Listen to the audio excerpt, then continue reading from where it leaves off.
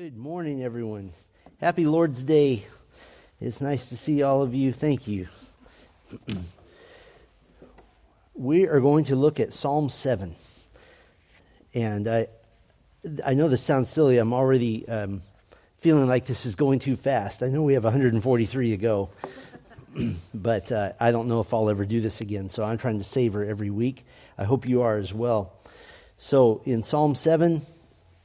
that's where we're going to begin our time. So let's pray and ask the Lord to begin our Lord's Day.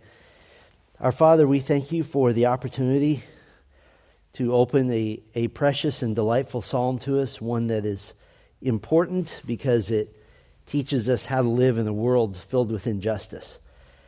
And so I pray this morning, Lord, that you would begin to open our minds, our hearts, our wills to hear, to accept, to receive, and to obey the Word of God. Help us to be not hearers only, but doers as well. I pray that we begin this Lord's Day now with a decision to set our affections on you and you alone, to make this truly a day for the Lord. And I pray that this would help toward that end. We pray that your words would penetrate our hearts and make us more like Christ. And it's in his name we pray. Amen. So in Psalm 7, we're going to deal with justice, or really with injustice. And you've experienced this as a Christian. You've experienced times where you're unfairly characterized, you're misrepresented, you're slandered. You may even experience terrible suffering at the hands of people who believe something about you, treat you poorly, look down on you, because and only because someone else has tainted their view of you. That's a hard, bitter pill to swallow. This is the corrupting talk that Ephesians 4:29 warns against. And it's one of the worst feelings. It's a helpless feeling. It's an out-of-control feeling.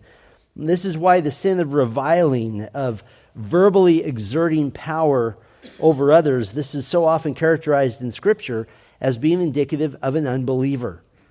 The sin of reviling is serious. In 1 Corinthians 6, 9, and 10, revilers are characterized as those who, quote, will not inherit the kingdom of God.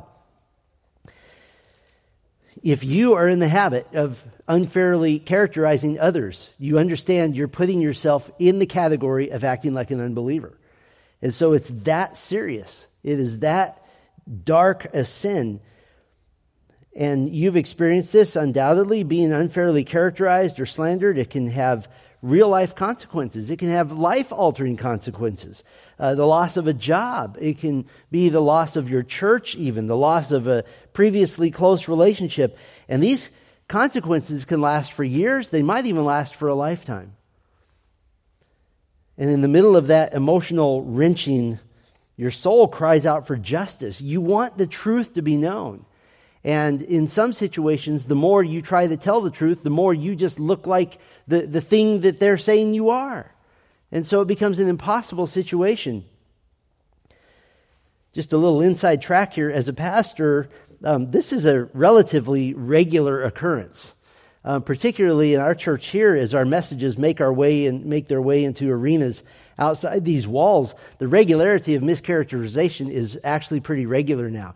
You cannot imagine some of the nasty emails I got after the Influencers Conference saying, you said this. Like, actually, I said the opposite of that. But that's okay. I don't care. The occasional times, which happen to all pastors and elders, when someone doesn't care for the counsel or the shepherding, this happens on occasion that if I don't care for the counsel or shepherding of my elders, then I'm going to go on a campaign of slander and abuse to anyone who will listen. As elders, we've just gotten used to the fact that that's part of the ministry. That's just part of what you deal with. So you've experienced that. Some of you experienced it at work. It's a horrible feeling to have your reputation in the place you make money slammed and put down. It's a gut-wrenching feeling, and it's one that just knots you up of being misrepresented. And the author of Psalm 7, the writer of Psalm 7, David, he was no exception. This is exactly the situation he found himself in, that the reviling against him was so intense that it literally put his life in danger for a period of years. David had once been the joy of King Saul's court. He was a hero in battle to the whole nation. Now he was the object of Saul's intense jealousy and his rage, to the point that Saul was chasing after David with an entire army to try to kill him. So David and his men are on the run. They're in the wilderness of Maon, and 2 Samuel 23 and 24 records what happens next. Saul and his men and David and his men are actually ending up on opposite sides of a mountain, and they're very close to one another. And it's a tense situation. It would have made a great scene in a movie. But they're close, and there is a tension that builds in which Saul and his men, many more than David and his men, are about to trap David strategically. That David's going to have no escape. And I said it was 2 Samuel 23 and 24. It's 1 Samuel. But right at that moment, when Saul is about to close in God's providence, a messenger came to Saul and said, the Philistines have just made a raid into part of our land. So Saul had to abandon his pursuit of David. But after Saul had chased the Philistines out, he took 3,000 men to the wilderness of En-Gedi, because David was laying low there. David had run to a new wilderness. And in the midst of looking for David, Saul went alone into a nondescript cave to use God's natural private restroom. That's the best way to put that, I suppose. And inside the cave, in God's providence, hidden further back in the darkest recesses of the cave, were David and his several hundred men. Hidden right there. David's men encouraged him. He said, this is your moment. This is the time. In other words, he could kill Saul easily. All he had to do was go up to him and take care of this. And so you recall that David came behind Saul and quietly cut off the edge of Saul's outer robe. And even with that, David was guilt-ridden over it. He just felt guilty. 1 Samuel 24:6. So he said to his men, far be it from me, because of Yahweh, that I should do this thing to my Lord, the anointed of Yahweh, to send forth my hand against him, since he is the anointed of Yahweh. In other words, David refused to take vengeance into his own hands. And he didn't want to dishonor God, even if it would have benefited him immediately. So he wouldn't dishonor God. Incidentally, David's men argued with him. They still wanted him to go after Saul. He still had an opportunity. Saul was just making his way down this hillside by himself. 1 Samuel 24:8 says this, David tore his men to pieces with his words. He tore them to pieces. He didn't allow them to go up against Saul. He said, no, basically over my dead body, you will not go after the king. Instead, David called out after Saul from a distance, and he declared, I will not raise my hand against you. He made a declaration. Saul had been listening to bad advisors. He'd been listening to men who were provoking jealousy to the point that Saul genuinely believed that David was trying to usurp his throne, and that was never the intention. David never made that overture whatsoever. And so David makes a speech to Saul, and it is a weighty speech. It's a somber speech, and I'd like to read it to you.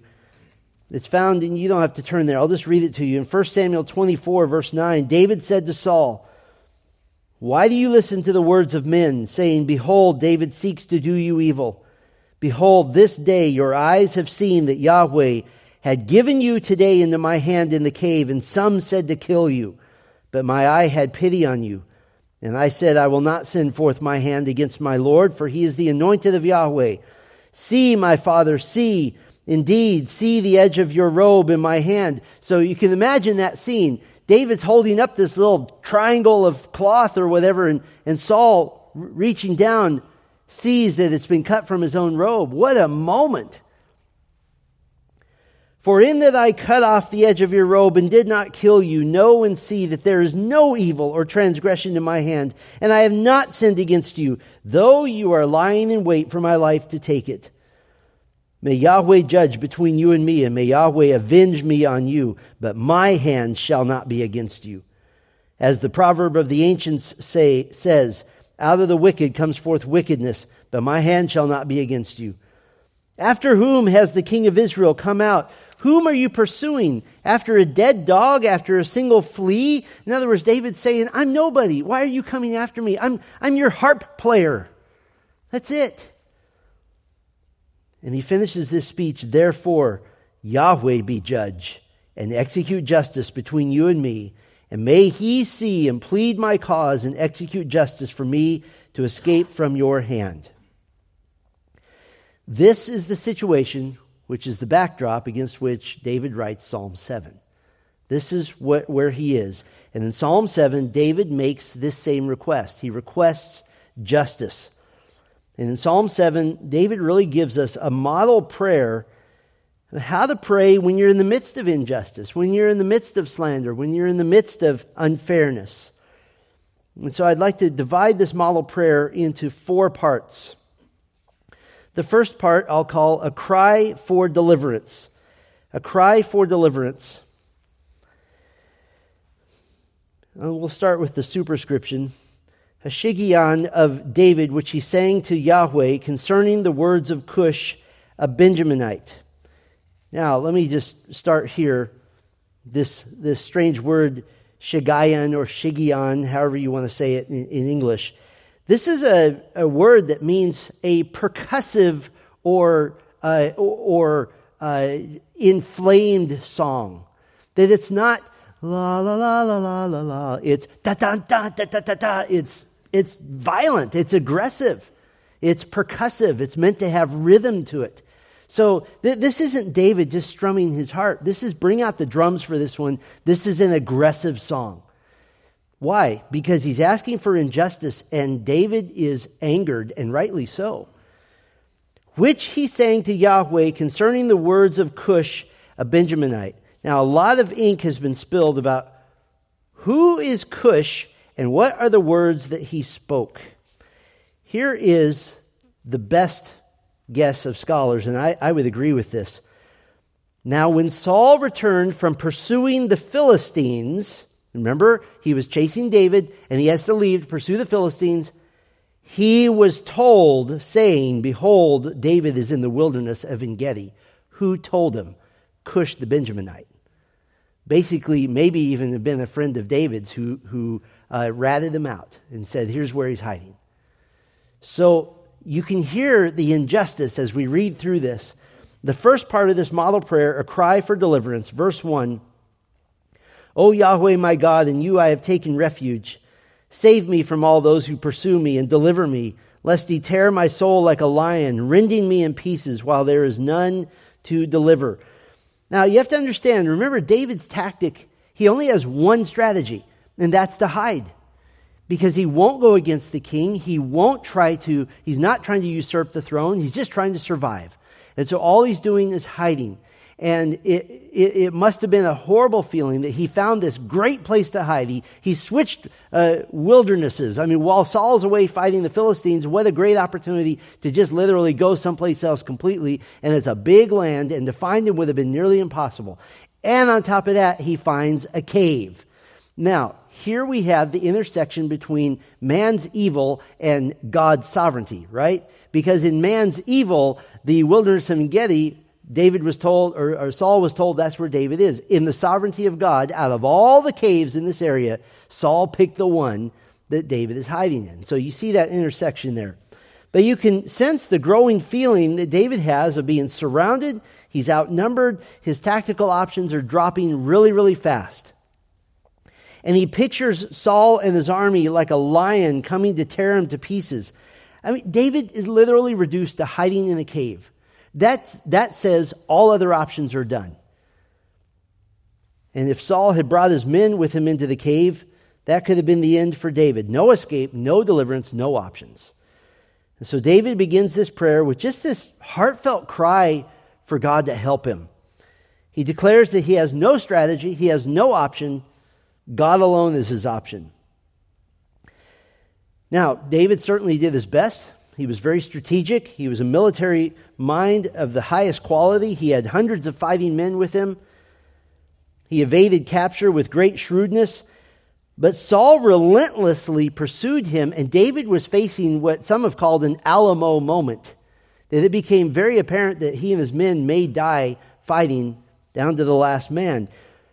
And can I tell you, I love the fact that in the midst of this injustice, this time of just almost hopelessness, that David just starts off saying, God, I need help. There's not a specific request here. It's just, I need help. And I think that's a very comforting thing to do. And what I love here is that God doesn't give any rebuke to David. He could have given a negative commentary. God could have potentially corrected David. Don't you remember Goliath? Don't you remember the actual lions? He says, he'll tear my soul like a lion. David, you've killed lions. I helped you. Or why would you say there is none to deliver? God doesn't rebuke him. He just allows David to say, I need help. David is allowed to simply run to God, fall at his feet, crying out for help. Now, many of us have a tendency in prayer, and I certainly have done this, and that is the tendency to try to help God out with options for our rescue. Maybe to give God 3 or 4 really good ideas as to precisely how he could work in a situation like this. But David doesn't do this. Now, later on in the psalm, he's going to appeal to God's justice in a general sense, but in this particular moment, he doesn't. All he does is say, I need help, and he doesn't offer options. My reasoning in looking at this is that David can't offer options because in his mind there aren't any. Now, let me tell you how I came to that conclusion. The person who is causing injustice is Saul. You remember I read you the speech, David's impassioned speech from 1 Samuel 24, and David called Saul my father. You recall just a few chapters earlier, David had married Saul's daughter. This is family. All he wanted to do was honor Saul. Saul's daughter was given to David as a reward. David was part of the family. And so there are no good options. This is not some nameless bad guy off the street that's going after David. This is his father-in-law, somebody that he cherishes, that he honors, that he respects, that he's served. And so David doesn't cry out to God to smite Saul or to punish him severely. He just leaves justice to God alone. And I think what's really important about this prayer in verses 1 and 2, this cry for deliverance, is that David has no idea what to do. He has no idea what to ask for, so he just asks God to intervene. And I think that's a very comforting place to be, a cry for deliverance. The second part in this model prayer in a time of injustice we could call a time of self-examination. A time of self-examination. And this actually, I think, kind of takes the reader by surprise. Verse 3, O Yahweh my God, if I have done this, if there is injustice in my hands, if I have rewarded evil to him who is at peace with me, or have plundered my adversary without cause, let the enemy pursue my soul and overtake it, and let him trample my life down to the ground, and cause my glory to dwell in the dust. Selah. Now, David isn't claiming sinlessness here. He is recounting his own heart, though, that even when all he did was to cut off a piece of Saul's robe, he was bothered in his conscience. And so in this time of self-reflection, David makes the stakes extremely high. This is a very black and white offer that he makes here. He declares that if he has acted in any way to take vengeance on his own, any undue vengeful act, if he's acted unjustly, and he asks God, let the very enemy that has come against me overtake me, destroy me, and kill me. And he says, cause my glory to dwell in the dust. What does this mean? It means David is saying, not only let my enemy overtake me, let him destroy my reputation. Let him cause my glory to be forever tainted. Those are high stakes. I remember an example of this actually happening. Many of you remember the sad end to legendary Penn State football coach Joe Paterno. Some consider him the greatest football coach of all time, and it was revealed that he had fully known for years about sexual abuse happening in his football program. He was fired, his reputation completely destroyed, and he died 74 days later. What a horrifying end to a life where he spent 61 years in the same job. David is saying this: God, if you find that I have acted wickedly or unjustly toward my enemy, let my life end as a total utter failure. Always known as a failure. I think that's a pretty interesting counterpoint to dealing with a time of injustice, isn't it? Because that's not our tendency. The cry for deliverance, we understand. That makes sense. Thank you, Pastor Steve, for helping me with that. I need the cry of deliverance. But this is different. Now David examines himself and is essentially asking the question, but how have I treated those who have acted unjustly toward me? Have I had integrity in my dealings? Have I left justice to the Lord? Unless, as a king, I am the arm of justice for God, which a king was sometimes called to be. Our sovereign God brings times of injustice into your life and into mine, at least partly as a prod for you to examine your own heart, to be wary of speaking or acting in vengeance or in retribution. Now, what the other person does doesn't mean you get to begin responding sinfully. And so if you're experiencing injustice and you engage in a time of self-examination, please believe me, it takes a lot of the sting out of the injustice, because now your focus is not on that other person, because you can't do anything about them. But you can do something about your own heart and how you respond.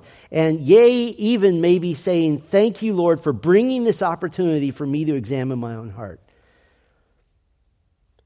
The focus is less on the unjust person now. It's more on just pleasing the Lord with your righteous response.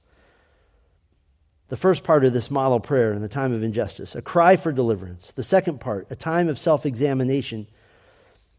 And then the third part, which we would expect, we'd call a request for support. A request for support. Verse 6, arise, O Yahweh, in your anger. Lift up yourself against the fury of my adversaries and arouse yourself for me. You have appointed judgment. David's request here in verse 6 is, arise, O Yahweh, in your anger. David does not say, arise, O Yahweh, because of my anger.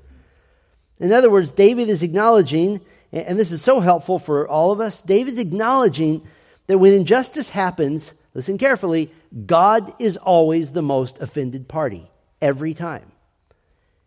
And so he says, arise because of your anger. Then and only then does David say, arouse yourself for me. He places himself as a second priority, and that is fully appropriate. And now David creates a picture in the mind's eye of God gathering all people of the earth to judge and to give justice, to reveal the truth. He builds this picture, verse 7. Let the congregation of the peoples encompass you, and over them return on high. Yahweh judges the peoples. Give justice to me, O Yahweh, according to my righteousness and my integrity that is in me. Oh, let the evil of the wicked come to an end, but establish the righteous. For the righteous God tests the hearts and minds. Now, again, in verse 8, David isn't asserting perfect self-righteousness of any kind. He's not doing that. He's placing himself on God's mercy concerning the situation that he hasn't tried to cover up his own evil. He hasn't tried to act with a lack of integrity. He has had integrity to the very best of his ability. And David knows this. He literally could have just snuck up behind Saul and beheaded him. He had the sword to do that. He had a large sword. He also had a small sword, a little curved sword that he could have come up, grabbed Saul by the hair, and slit his throat before Saul ever knew what happened. He could have done that. And David didn't. He took that same knife, incredibly sharp, and just sliced a little bit of garment. And so David knows that he has been filled with integrity. And so because of that, he's requesting support. And I'll do a little digression here. It becomes really difficult to request support from the Lord when you have not acted with integrity. Now you have to deal with that issue first. You have to confess that first. David's requesting support. He calls God to action. He says, lift yourself up. Arouse yourself for me. And he says, over them, return on high. This is a phrase that means return to the judge's bench. And so he's calling God to act. It's sort of what's called an anthropomorphism, attributing human qualities to God, to get up and to walk and to do something. So that brings the question again, and I think this is one of the most important lessons from Psalm 7. If you're suffering injustice, have you acted with integrity? Because if you haven't, at least for the moment, the main issue now is your repentance. That becomes the issue. Your integrity, your character. As one theologian said, just because someone else fires the first shot doesn't mean you get to abandon your holiness. Verse 9 is as much a reminder to David as it is to his enemies that God tests the hearts and minds. For the righteous God tests the hearts and minds. That yes, even in the midst of injustice, it's possible for the victim of that injustice to sin his way into God's disfavor instead of throwing himself on God's mercy and God's justice. We're going to talk about this more in a few moments, but you can save yourself a lot of trouble if you simply believe that God is the one who brought this situation to you. That saves so much trouble, because if he's the one who did it, then it was God's lesson for you to learn. Self-examination is the second part. The third part, request for support. Here's the fourth part of our prayer. A confidence in justice. There's a confidence in justice, and now there's sort of a switch in mood, as we see often in the Psalms, and David's going to give basically a theological dissertation. And I've divided this into three topics that David really expounds on: the justice of God, the sinfulness of man, and the consequences of unrepentant sin. And I'll repeat those. First of all, he gives a good teaching on the justice of God. Verse 10, my shield is with God, who saves the upright in heart. God is a righteous judge, and a God who has indignation every day. David relates the role that God is taking with him, that God is a shield, that God will judge righteously. Why? Because again, God is the most indignant party of all concerned. It's his righteousness that's been violated. Listen, if you wonder if God's going to do anything when you've been slandered, when you've been treated unjustly, you can stop wondering. That's the wrong question. Because if you think you felt angry, that's nothing compared to the infinite anger that God feels when he's sinned against. And so you don't have to worry about that. Your little anger pales in comparison to God's indignation. The justice of God. David also gives some teaching on the sinfulness of man. The sinfulness of man. Verse 14. Behold, he travails with wickedness, and he conceives mischief and gives birth to falsehood. These are word pictures, first of conception. That's what travails means. Pregnancy, I think conceives could have been better translated, because it actually means to be pregnant already. And then birth. So you have conception, pregnancy, and birth. Why is this word picture here? This is a picture of placing 100% complete responsibility for sin on the sinner. The sinner alone. The sinner conceived the sin. He's pregnant with the sin. He gives birth to the sin. Now, your New Testament ears are going, this sounds familiar, doesn't it? James 1, beginning in verse 13. Let no one say when he is tempted, I am being tempted by God. For God cannot be tempted by evil, and he himself does not tempt anyone. But each one is tempted when he is carried away and enticed by his own lust. Then when lust has conceived, it gives birth to sin. And when sin is fully matured, it brings forth death. So David is very clear. The sinfulness of man is solely man's responsibility. Why is this important to David? This keeps him from blaming whom? Blaming God. The justice of God, the sinfulness of man. David gives teaching on one more theological concept, the consequences of unrepentant sin. David paints what I think is one of the most terrifying word pictures in all the Bible of God's retribution. Verse 12, if a man does not repent, he, that is God, will sharpen his sword. He has bent his bow and prepared it. He has also prepared for himself deadly weapons. He makes his arrows fiery shafts. This is a picture of God with all weapons drawn, ready to issue justice at any moment. He has a sharpened sword. He has a bent bow. He has deadly weapons. This is an interesting phrase. It literally means vessels that carry death. He has all kinds of things to carry death to his victims. And he has arrows with fiery shafts, which is an interesting picture because historically, if you know anything about history, ancient weapons would set arrowheads on fire to set fire to things. This is a picture of the entire arrow shaft on fire as well. It's like as much judgment, as much fire as can be brought. What is this?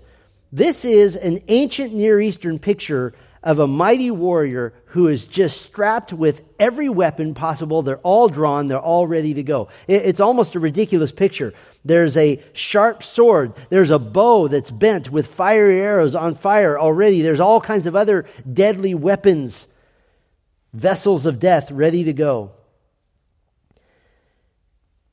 God places responsibility for these consequences squarely on the sinner. So not only does David place responsibility for sin on the sinner, God does as well.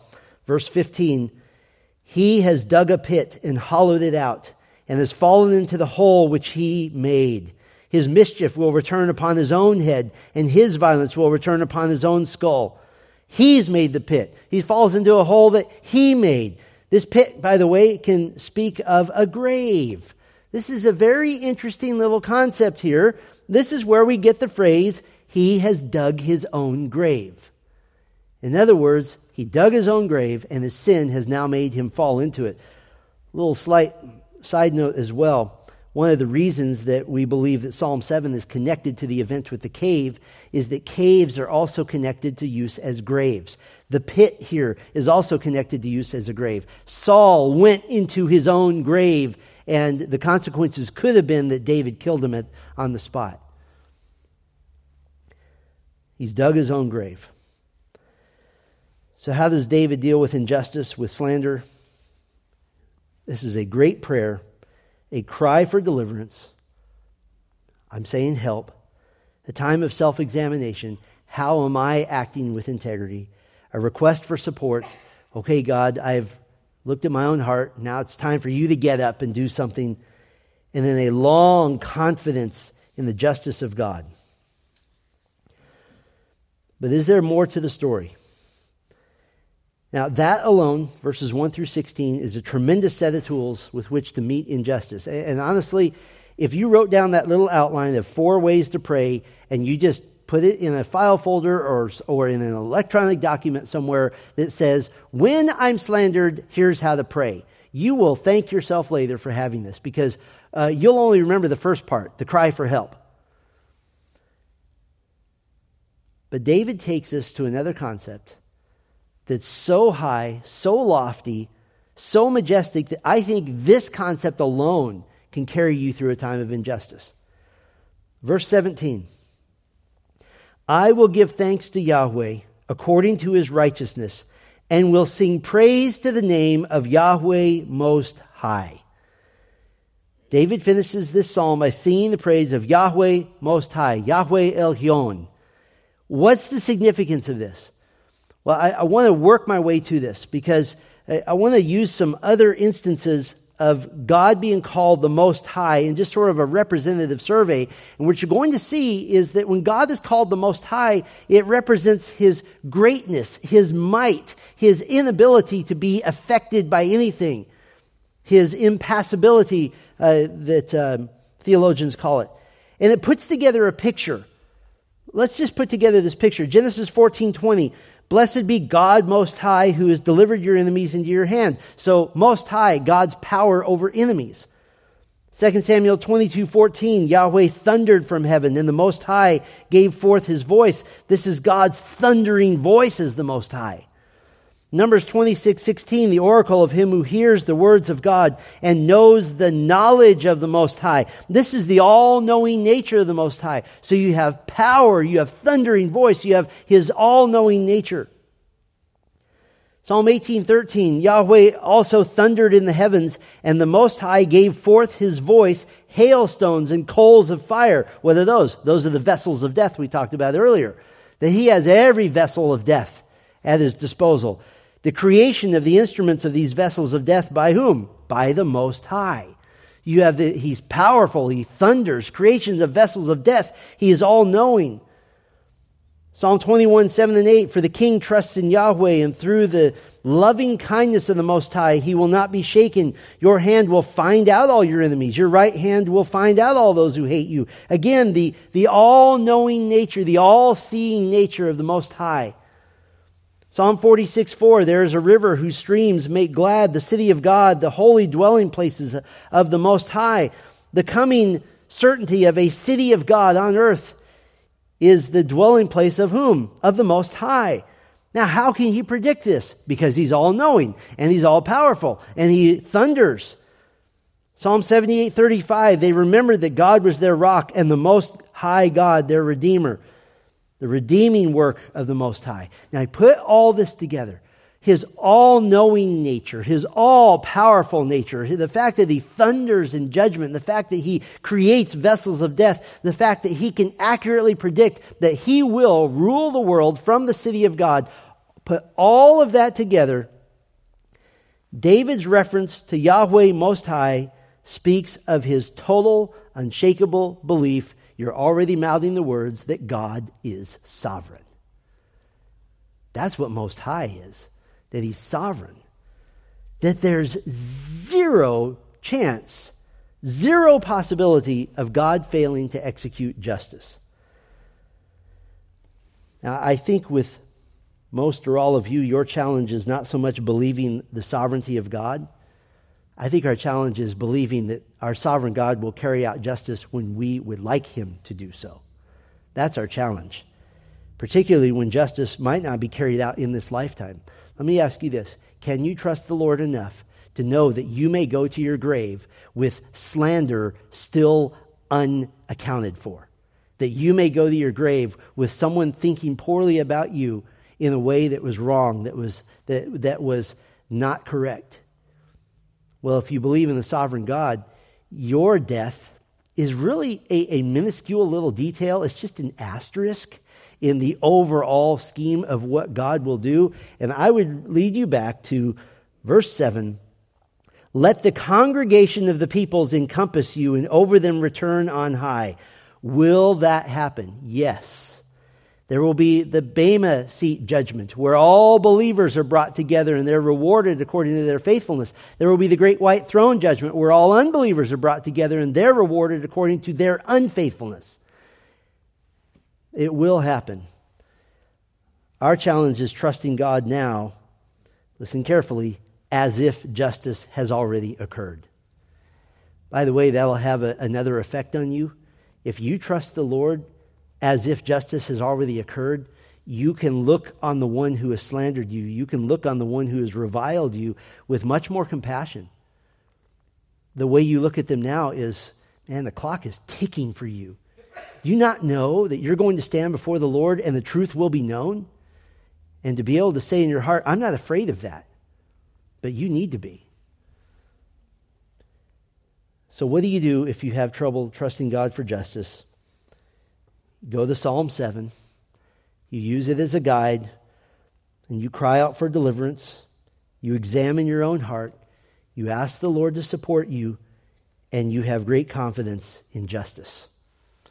Then what do? You go to Psalm 8 and say, "Oh Yahweh our Lord, how majestic is your name in all the earth." That's a good place to end.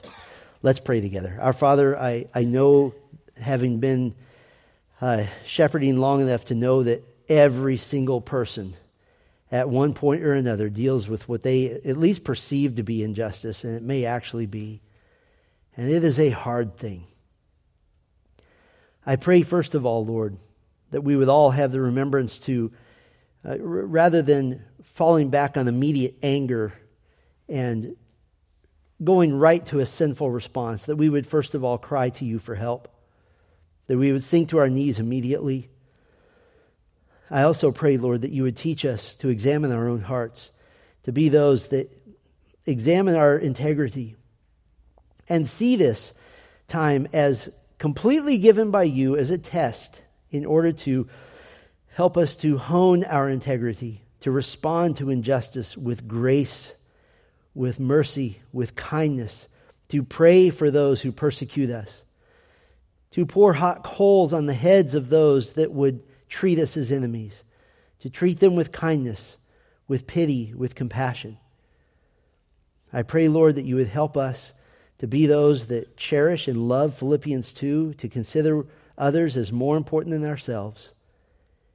And if we will do that fully, then truly no slander, no injustice, no lack of truth can affect us, because we trust that justice is coming and we need only wait quietly. Psalm 27 reminds us that it is good to wait on the Lord, and I pray you would give all of us the strength to do that, even unto the end of our lives. We pray these things for Christ's sake. Amen.